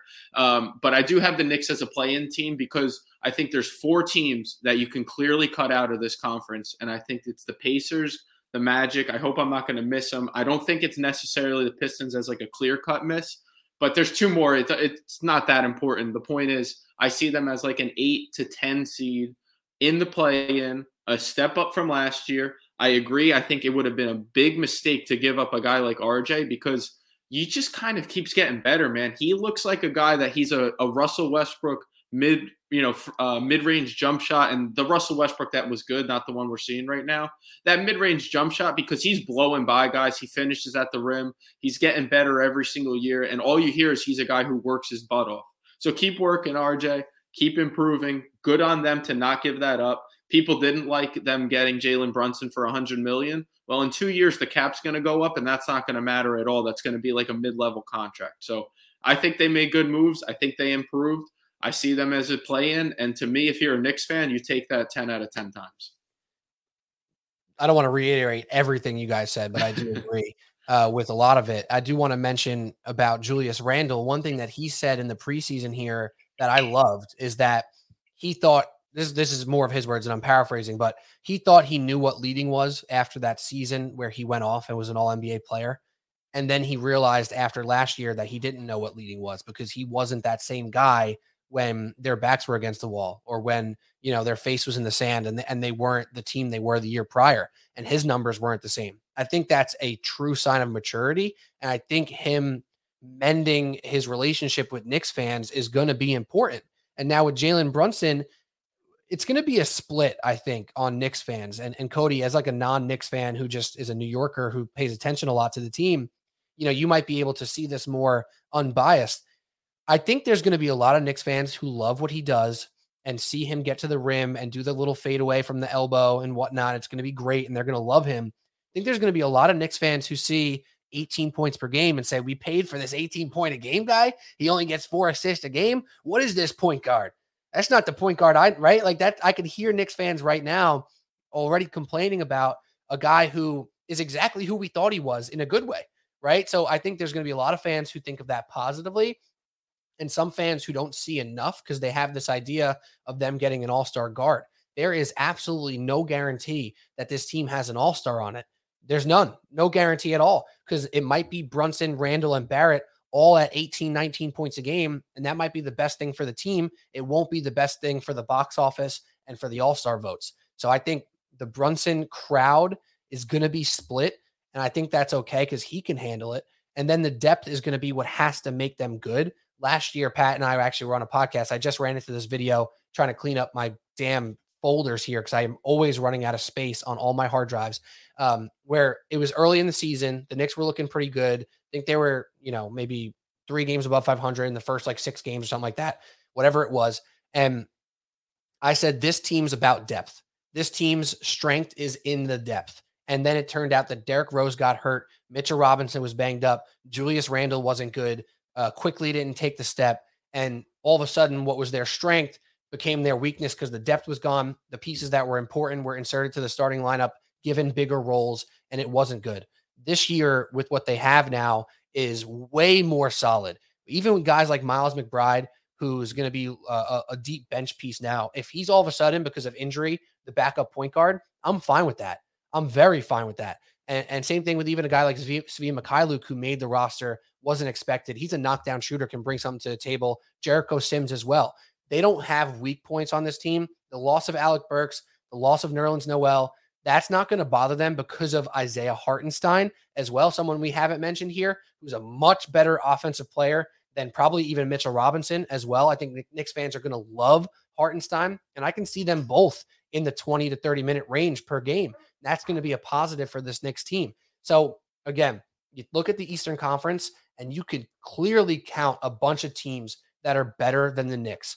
You go through it. The Bucks, the Celtics, the Sixers, the Heat, and the Raptors. That's 5 teams right there that I will guarantee are better than the New York Knicks. That's 5 teams that I'm locking in. Then you talk about the Nets, the Hawks, the Cavs. Those teams are probably better too. That only leaves 2 or 3 spots left in the play-in tournament. That's where they have to be. If they're not there, it's a massive disappointment because they have to be better than Washington, Indiana, Orlando, and Charlotte. Detroit's in that swing range where I think they can make a big-time jump, as I mentioned before. But to me, the Knicks can clearly lock themselves into that 9 spot. It doesn't sound sexy, but that 9 spot last year was a 44-win team. Like you said, Pat, that might be what it takes, and you can't be much less because then you're not looking at a play-in berth either. So I don't think it's even a shoe-in for them to be in the play-in, but if I were a betting man, which you know that I am, I would bet for this team to be in the play-in tournament because of the depth, because of the solidarity. Solidarity? No, that's not the right word. The solidifying nature that Brunson will bring to the point guard position and Barrett just getting better and better. This team's going to be fun. They're not going to be sexy, Pat. Like you said, they are a play-in team through and through. What are the odds on that, Cody? What did you say? I got it at plus 125. Yeah, and I'm seeing here on DraftKings it's plus 105. So go grab the better odds, personally, or whatever. DraftKings ain't listening minute 30, hour 30 here on the podcast, so it's all good. That's who they are. That's the New York Knicks story this season. I don't know if you guys have anything to add to that. No. All right. Awesome. New York Knicks, can't freaking wait. It's going to be fun. It just won't be a top 5 seed or a 6 seed for that matter. All right, let's talk about the Brooklyn Nets, even though Mark Shenlugan was sleepy and he had to leave us and he has work in the morning. Don't we all, Mark Shenlugan? I hope you listen to this. Now I'm throwing shade again when you're not here. My favorite thing to do on the podcast. The Brooklyn Nets are the weirdest team in the NBA, perhaps. I mean, the Lakers give them a run for their money in that category, but the Nets, man, they got freaking talent. And before we get into Kyrie and Kevin Durant, I just got to say this, guys, so you can react. Ben Simmons is good at basketball. I'm saying it. I'm just going to put that out there. Ben Simmons is a good basketball player who positively impacts his team when he's on the court. I don't care about free throws. I don't care about what he did in that Atlanta Hawks series. He's a weird guy, kind of, but he's freaking good at what he does. He's amazing in transition on offense. He's an incredible defender, probably top 5 to 10 in the league as a defender. And something that the Brooklyn Nets lacked wholeheartedly last year was pushing the ball on offense in transition, because Kevin Durant is awesome in transition if he has a running mate. And defense was an issue with this team last year as well. If Joe Harris comes back healthy, Seth Curry is another great shooter on this team. Patty Mills and Cam Thomas can do it. That team is built for Ben Simmons. I am putting my chips in. I'm putting it on the table, and Ben Simmons is good at basketball. Does anybody have anything to say? On paper, Pete, the Nets adding Ben Simmons made so much sense last year. And it sucks that he never played for them. I'm glad we're actually going to get to see it this year, because there was no team I watched more than Brooklyn last year. And when they added Ben Simmons and subtracted James Harden, I'm like, yeah, he makes perfect sense. They needed an extra defender. They need a guy to push the break, like you just said. And I think actually Ben Simmons is the number 1 defender in the NBA when he's right, when he's healthy. He is as versatile as it comes. He could guard 1 through 5. He's strong enough to guard a Giannis. He's quick enough to guard Kyrie Irving, even though he doesn't have to do that, obviously. I'm not going to sit here and harp on these question marks that are the Brooklyn Nets. Like, that's what they are. They're a question mark team. But, you know, like I said, the game's not played on paper. I was waiting to get this in. If it was, my Giants would not be 5-1. We see what that roster looks like. I was hoping Shen was here when I said it, but it's fine. He can listen later. But, like, Brooklyn's prime, they have the talent. They have the guys around them. They have a superstar, Kevin Durant. Is Kyrie Irving going to play, or is he going to take more PTO than the rest of America? It's like that's what their question marks are. They are there together. If they play, if they're on the court, basketball-wise, it makes so much sense. Ben Simmons is such a good add for them. He hides a lot of their defects. I like Nick Claxton a lot. I think I like him a little more than most people do, and he kind of has gotten better. He's gotten a little bit more of a touch around the rim. Pat's shaking his head. No, he'll get his chance in a minute. But they've got a dead-eye shooter in Seth Curry. They got Joe Harris coming back, dead-eye shooter. You could put Kevin Durant as a dead-eye shooter. His numbers through his career show that. They've got the scoring. I think Ben Simmons brings the spacing. You don't have to harp on what he doesn't do. What he does do is perfect for this team, and I'm so excited we get to see it. At least I hope. I think we're going to drop this tomorrow. The Nets play tomorrow. None of them could be playing by the time this comes out. Like, we just don't know with that team.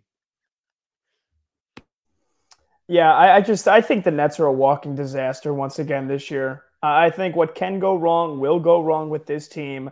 I don't think anything has changed with the mental and the, chemistry makeup of that is leading the front charge for this team with Kevin Durant, Kyrie Irving, and Ben Simmons. Let's start with Kyrie, because like you said what's the excuse going to be this year? He will find an excuse. He will find a way to step away from the team. He's done it for the last 3 years. He will find a way to do it again. I guarantee you. Then when it comes to KD, I think Kevin Durant has reached his peak. And I don't think that's obvious. I think that's obvious to a lot of people here. Kevin Durant reached his peak a couple of years ago, and I think it's going to be a steady decline from here on out. Now, is he still a top 5 player in the NBA? Probably. But I think he's very close to slipping out of that, and I think after this season, that's going to be a definitive statement. Kevin Durant still can have nights where he can single-handedly drop 50 and win a game, but I think the inconsistency is going to start to sink in there. And then let's talk about Ben Simmons. Yes, he makes this defense a world better, which it was terrible at times last year, the last 2 years. But again, is this a guy that you need him to handle the ball? You need him to be on the perimeter running the offense. And when Kyrie Irving and Kevin Durant demand the ball as much as they do, how is that going to work as an offense? How is that going to work with the spacing? And how is that going to affect on Ben Simmons' mental health? I'm not even joking around there. I think if he feels like he is once again slipping out of the plans with Kevin Durant and Kyrie Irving leading the charge, I don't think this team's going to mesh well. I think this is the bed that Joe Tsai and Sean Marks and Kevin Durant, most importantly, and Kyrie Irving's built. Now they've got to sleep in it, and it's not going to be a comfortable sleep here over the next 8 months. I think 6 months, I should say. I would not be surprised if you have pieces off this team by the end of this year. Even if they all do stay together, Again, Joe Harris coming back. Great. He's not in his 20s anymore. He's getting older by the minute. You're basically going to rely on him, I think, this year to essentially just knock down shots. Another guy that's coming off of an injury for them. I had my notes written down here. Seth Curry. Seth Curry also coming off of the injury as well. He's, a nice piece for them off the bench. I think he was thrust into a bigger position than he had to be last year. And I don't think he's all that talented to the point where, this is a team that's going to win 50 games this year. This is a team that's going to be the number one seed in the Eastern Conference. Again, call it Nets hate as a Knicks fan, if you will. But everything I've said so far to you guys on this podcast over the last 2-3 years has rang true. And I don't think it's getting any better. This team's not winning a title this year. And this was the beginning of the end was last year. This is going to be the continuation of the beginning of the end for the Brooklyn Nets as we know it this season. 50.5 is their number. 50.5. I think Ben Simmons helps the 50.5. I don't know if he helps the Eastern Conference Championship odds, right? It's kind of a Rudy Gobert situation. Ben Simmons, his entire career in Philadelphia, was a huge floor raiser for the Sixers. He was so good for them. He was an all-NBA level player, and I think he could do similarly for the Nets in the regular season. What happens in the playoffs is going to fall more on Kevin Durant and Kyrie Irving, 100%, but he will have to play a role, and that's why it's a question mark when it comes to playoff time. So, Pat, it's hard to argue with some of the stuff that you said. I guess I'm giving the optimist view. I guess Cody is too. I mean, Cody put a little bit more question marks in there, but I'm looking at this roster, and last year I thought they had depth. They turned out to have no depth and were playing with scraps for most of the year. This year, they bring in a Markieff Morris, who I don't love. They have a TJ Warren, who hasn't played basketball in 2 years. It could be interesting, but the guard situation, if Kyrie Irving goes out, is so much better this year than it was last year, right? If Kyrie misses 25 games this year, which is likely because he missed 25 games every freaking year, like Patty Mills, Seth Curry, Cam Thomas, and Ben Simmons as your point guard is way better than just Patty Mills and Cam Thomas and Seth Curry. So then you bump up some of the other guys into different positions, and defensively you don't lose anything, right? So I think from a regular season perspective, Ben Simmons really raises their floor. And last year, with all the debauchery, with all the BS, this team won 44 games. They made the play-in. They made the playoffs after winning their play-in games, and they got swept in a series against the Celtics that people forget was much, much closer than most sweeps are. A lot of those games hung in the balance late into the fourth quarter, and a couple shots here and there, it could have been a very different series. I'm not saying they should have won it, but it could have been a 6-game series easily. And it would have made us feel more respectable about them. It doesn't matter. It's a new team. It's a new season. I'm pro Brooklyn Nets. I think they get to 51, 52 wins. Not betting it because all the things that Pat said are very, very possible. But I'm going optimist view. I'm going pro Ben Simmons. And I'm saying the Nets are going to be successful this year in the regular season. And really quickly, too, just to answer Cody about Nick Claxton, I mean, he's a waste of space more of the times than he is a productive player on the floor for them. That's a guy that has a lot of talent, has a lot of potential. And that's why it's so frustrating to watch a 23-year-old basically make no steps forward, in my opinion, outside of, just getting more free dunks underneath the basket. At times, he does nothing for the offense. He is a guy that is a virtual non-threat outside of 10 feet. And his defense, you would think that, after averaging, 1.3 blocks 2 years ago, that he would have taken a step forward. He took a step back, in my opinion, watching him, the way that he defends at the rim. He gets taken advantage of a lot. He's very clumsy with the way that he gets out to the perimeter. He can't defend at the perimeter, in my opinion, from what I've seen. So to me, Nick Claxton has been a disappointment in my eyes over the last couple of years. Cam Thomas, another guy. I thought this guy was on pace to, crack double digits points per game easily. And then just kind of fell out of the plans, even when things went haywire.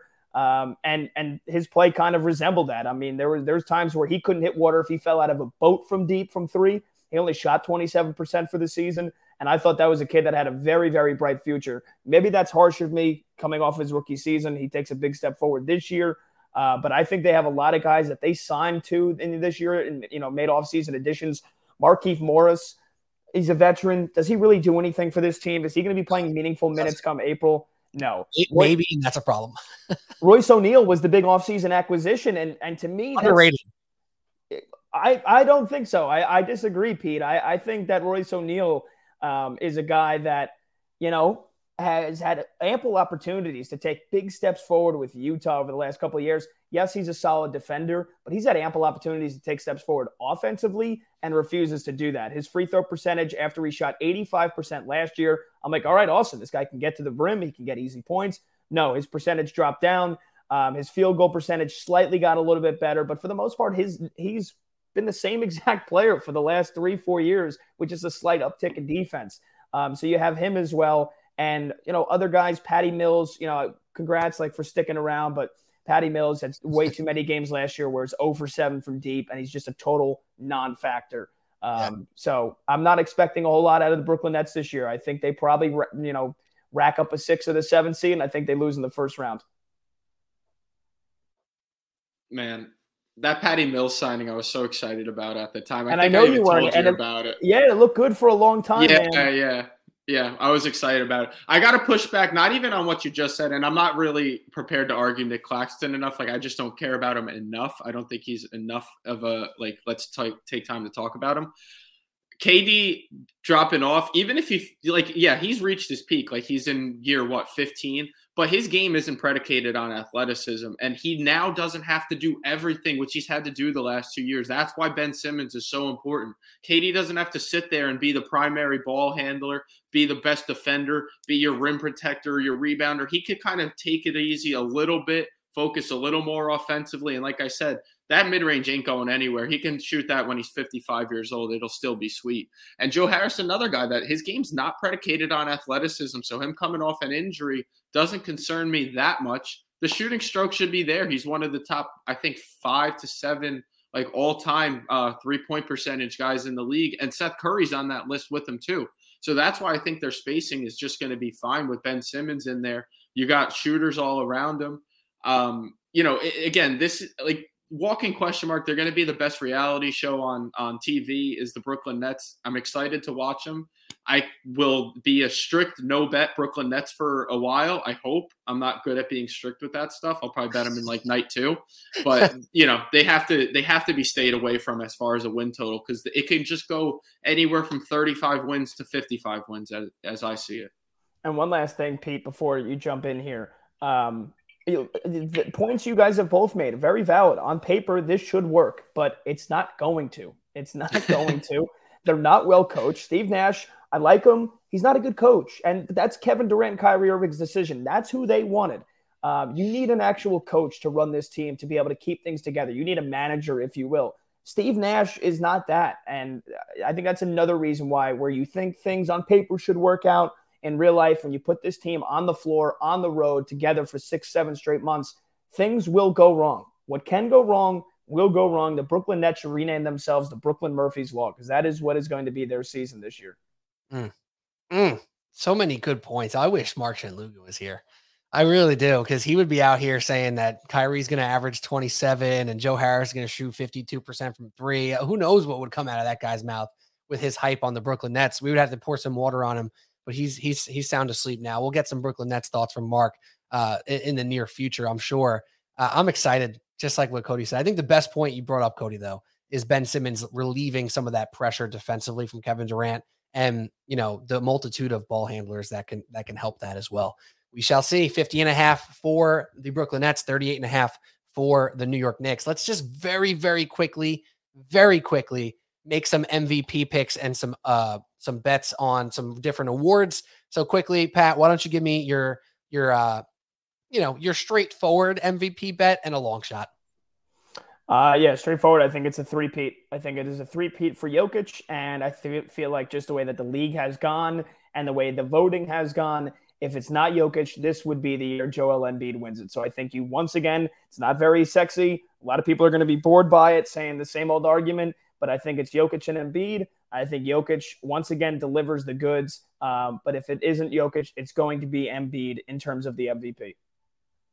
I love that take, because I think so many people are very quick to say Jokic can't win it 3 times in a row. It's not going to happen. Voter fatigue, yada, yada, yada. That we hear all these things. But if he does exactly what he did last year, or even a little bit better, and they're the freaking 1 seed. What are we doing? This guy might be a three-peater. It's serious, bro. This guy is no joke. That's why it made me so mad last year when Philly fans were acting like Jokic didn't even have a spot in the race, that it was Embiid or you didn't watch basketball. Philly. They were telling on themselves constantly. Everybody who said it was Giannis, everybody who said it was Jokic went, man, this is such a tough MVP race. Embiid deserves it. Giannis deserves it. I just give the slight edge to Jokic. And Embiid fans are out here like, oh, Jokic, what? His VORP is high? That's why he's the MVP? No, he's fucking awesome. You watch this guy ever. Watch him one time on any night. Tuesday night against the Kings, Thursday night primetime against the Warriors. It's 26, 9, and 9. What are we talking about? Thank you, Pat. I got worked up right there. Holy hell. Just need to get that out. Cody, one straightforward, one long shot MVP. Straightforward, not sexy, odds-on favorite, Luka. Like he's lost guys around him. That's like the prime recipe for a guy to win MVP, is to carry his team that's not so good to a spot where he's gone above expectation. I'm part of that like media who's like, Jokic has to go above what he just did. I love the guy. I feel like I'm going to have to like sound like I'm bashing him, but has there not been a three-peat since Larry Bird, if I'm not mistaken? Like even LeBron didn't get his three-peat because the media just gave it to Derrick Rose. LeBron was better that year. Like, let's call it like it is.